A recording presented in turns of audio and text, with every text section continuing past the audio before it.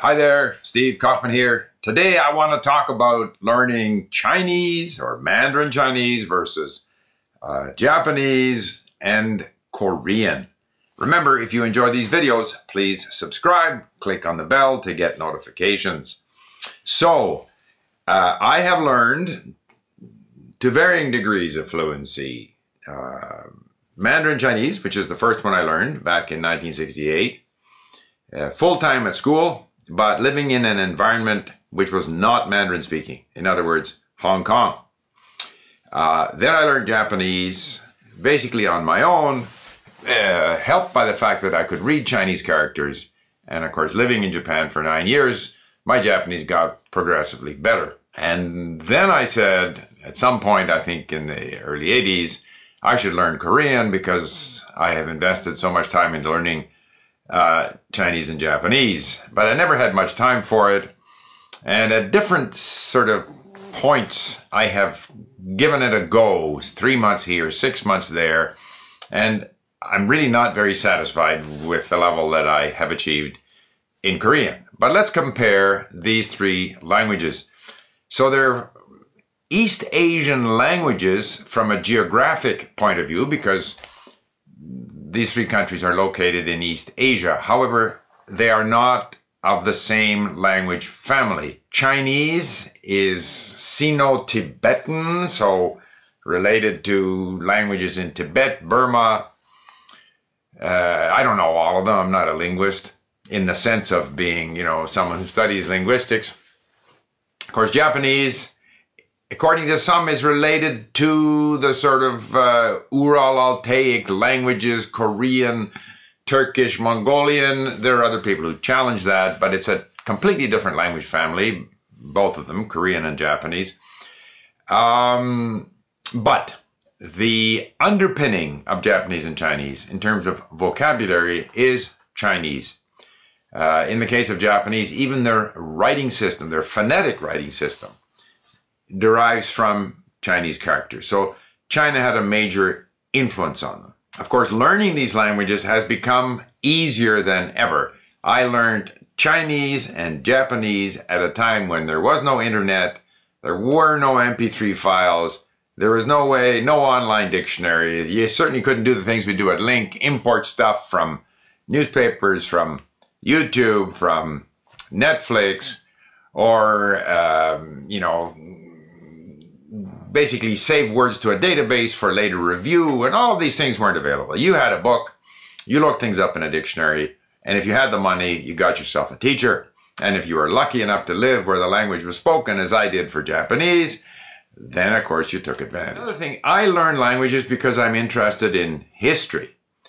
And so it's important to understand that what we talk about today as China, Korea, Japan, and in the case of China, 4 or 5 billion people. Japan, maybe 125, 127 million people. Korea would be 50 plus 25. I don't know the exact number for North Korea, 75 million people. Those are large language groups. And as I said, Chinese, insofar as vocabulary is concerned, is the base. More than half of all of the words used in Chinese and Japanese, especially in more serious content, much as is the case in English, where much of our more sort of serious, academic vocabulary comes from French. In the case of Japanese and Korean, comes from Chinese. So geographically, we consider East Asia as an area. We look at China, but it's important to remember that, Homo sapiens came out of Africa, spread all over the world, moved eastward towards Asia, maybe to some extent. Increasingly, people feel there was some, intermingling with previous, call it Homo sapiens, like we are Homo sapiens sapiens. So, Neanderthal or the equivalent in Asia might have had its bit of contribution. I just don't know. But it's possible, because things they said were not the case before, it turns out they do more research and they discover, for example, that many human or Homo sapiens did mixed with Neanderthals. At any rate, so if you look at a map of human movements 50,000 years ago, you see people moving through China, moving from the north down to the south. Even the Ainu, supposedly sort of indigenous to Japan, they came over from the mainland. There's no one indigenous to Japan. They didn't spring out of the ground like mushrooms. They came from somewhere. They might have come via a sea route, and there are theories that people went to Japan via Shanghai, originated in southern China, or that they came across the Korean peninsula. This is 2,000 odd years ago. So at some point things sort of solidified. And there is the sense that, at least in terms of, genetics, not that that matters, but Japanese with their Ainu sort of admixture, and the Koreans and the Mongolians and the Manchurians, and the Northern Chinese, they're sort of one group. Tibetans, even though the Chinese and the Tibetans are closer linguistically. And then the Southern Chinese, Southeast Asians, that's sort of like a somewhat different group, with a lot of scrambling going on. And of course, historically, a lot of those peoples in Central or in Inner Asia call it Mongolians, and the Khitans and the Tanguts and the Manchus and the Jurchens or Jurchens. And they were quite powerful in their own right, and at various times conquered their neighbors. And so lots went on before we ended up with what we got today. So just a little, I like that kind of stuff. And so then, of course, over the last few thousand years, these countries have developed distinctive, histories of their own, and they developed a language of their own, each one of them, and a writing system of their own. And in the case of Chinese, the writing system is exclusively pictograms. Each character represents meaning, not always identifiable in terms of sort of pictorial or image-wise, although you can, with explanation, see how it's derived from something that we could visualize. But mostly it's an idea, so it's an ideogram. I guess that's the way to describe it. And most of those ideograms have a phonetic component, and that's where the kana that's used in Japanese. In Japanese, they have these ideograms, but they also have two parallel phonetic scripts, which derive from certain Chinese characters which were used to represent sounds in Japanese, and then eventually evolved into kana. And this happened about 900 AD or so, part of that whole range of influence that came over from China, artistic, religious, literary, and so forth.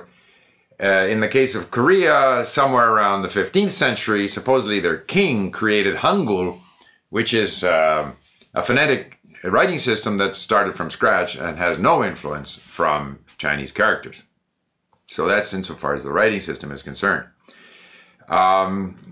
Insofar as the Romanization or the phonetic, writing system that we can use to get a sense of how these words are pronounced when we don't yet know Hangul or we don't yet know Hiragana. The Chinese use Pinyin, which was developed, after 1949. It replaced previous systems that had been created by foreigners. Personally, I thought the Yale Romanization system was better, because in Pinyin they use letters like Q and X in ways that we aren't used to. So Q has a ch sound, because theoretically the ch in Chinese is a little different from ch. So they got a different symbol. Similarly, the X is a shi, which is different from S. It's kind of between sh and S. So use an X. So if you get a name card from a Chinese person and they've got Q's and X's in there, you'll be quite confused until you get used to it. But once you get used to it, it's actually quite a practical system. The Japanese use a Romanization system. There's two. The one that is the most helpful is one where, if you have a word like hachimitsu, which is honey, Then the hachi, chi is ch, and mitsu, tsu is tsu. However, in the Japanese writing system, in hiragana or katakana, because you have sort of sets of these these are syllables.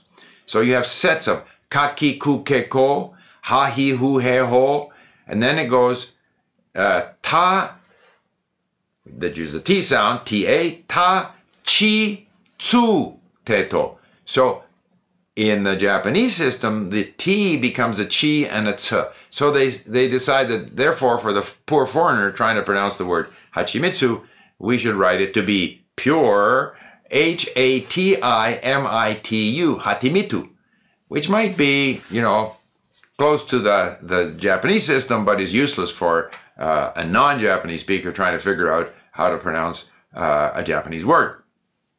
Fortunately, that's not used too much, except by the purists. Now, in Korean, they have a romanization system, which I find the least useful, because it uses the letter E in all kinds of different ways. And I'm never clear whether this is some kind of a diphthong or an attempt to represent, you know, none, this sound. I never know quite what it's trying to do, and sometimes it seems to have a Y roll. Whenever I see the Korean romanization, I just ignore it. If I'm reading on the internet, I'll use text-to-speech, or I'll use the Hangul. So it's really not very helpful. But again, developed by, you know, the Ministry of Education, so a whole bunch of very serious people came up with this thing as somehow being I don't know, close to the original Korean. So that's so far as the writing system and the, call it transliteration or romanization systems used. In any case, I think you have to listen. You can't rely on the romanization. You have to get yourself used to seeing something written with their phonetic script, which doesn't exist in Chinese, and then how it's pronounced. And if you do enough listening, you gradually get used to it, in the case of all three. So we've covered the writing systems, the differences, the romanization differences, pronunciation. Obviously, the biggest problem in Chinese is the tones. And there are no tones in Japanese or Korean, because remember, Japanese and Korean belong to a different language family. So tonal languages, Thai, you know, Vietnamese, Tibetan, I guess, I'm assuming, because Sino-Tibetan, whatever. But Japanese and Korean are not tonal. So to get the tones, I found it very difficult to try to remember the individual tones. If you're reading on link, the tones are marked. A lot of places they will give you marks, you know, ah, ah, ah, ah. So they'll show you what tone it is. And by dint of reading a lot in Pinyin with the tone marks, you gradually start to get used to it. But the bigger thing is do a lot of listening, focus on phrases so that these natural phrases come out with the natural tones, and recognize that you're going to start out at 30% accuracy, move to 40, 50, 60, 70. You'll never be 100, but you'll get closer and closer. So tone is not a problem in Japanese. However, there are people who claim that there is this pitch tone issue in Japanese. I wasn't even aware of it when I lived in Japan. Nobody has trouble understanding me. I don't think it's an important issue unless you are some kind of a purist that you want to, you know, be 100% like a native. But then the issue becomes, which pitch tone are you going to copy? Because the pitch seems to me quite different in Osaka than it is in Sendai or in Tokyo. So I think it's more important to pick up on, and this is true for all languages, pick up on the natural intonation, the natural rhythm of the language. Try not to introduce, for example, English intonation into Japanese or Korean. Watashi wa, they don't say that. Watashi wa, it's a little more monotonous, more like French. And you have to catch, you know, you get a hold of that intonation by dint of doing a lot of listening without trying to worry about, is this sound, which pitch and stuff. At least for me, not something I spend any time on. I would far rather increase my vocabulary, increase my comprehension, and in doing so, I will increase my ability to communicate effectively. Korean, I found that the pronunciation actually is quite similar to Japanese. Of course, the words are different. In fact, some words sound the same and are completely different from Japanese. But I find the pronunciation is, if you can pronounce the one, you can pronounce the other. And in terms of European languages, you know, Greek, Spanish, any of these languages where you have few diphthongs, basically pure vowels, it's going to be similar to those two languages. Okay, grammar. Generally speaking, having studied Slavic languages, Romance languages, German, I find the Asian languages more forgiving when it comes to grammar. It's harder to make a mistake. They're more flexible. I go today, I go tomorrow, I go yesterday. Not quite, but almost. In Japanese, there is a clearer sort of indication, and in Korean, of tense, not so much in Chinese. No gender, no number. Yeah, it's easier.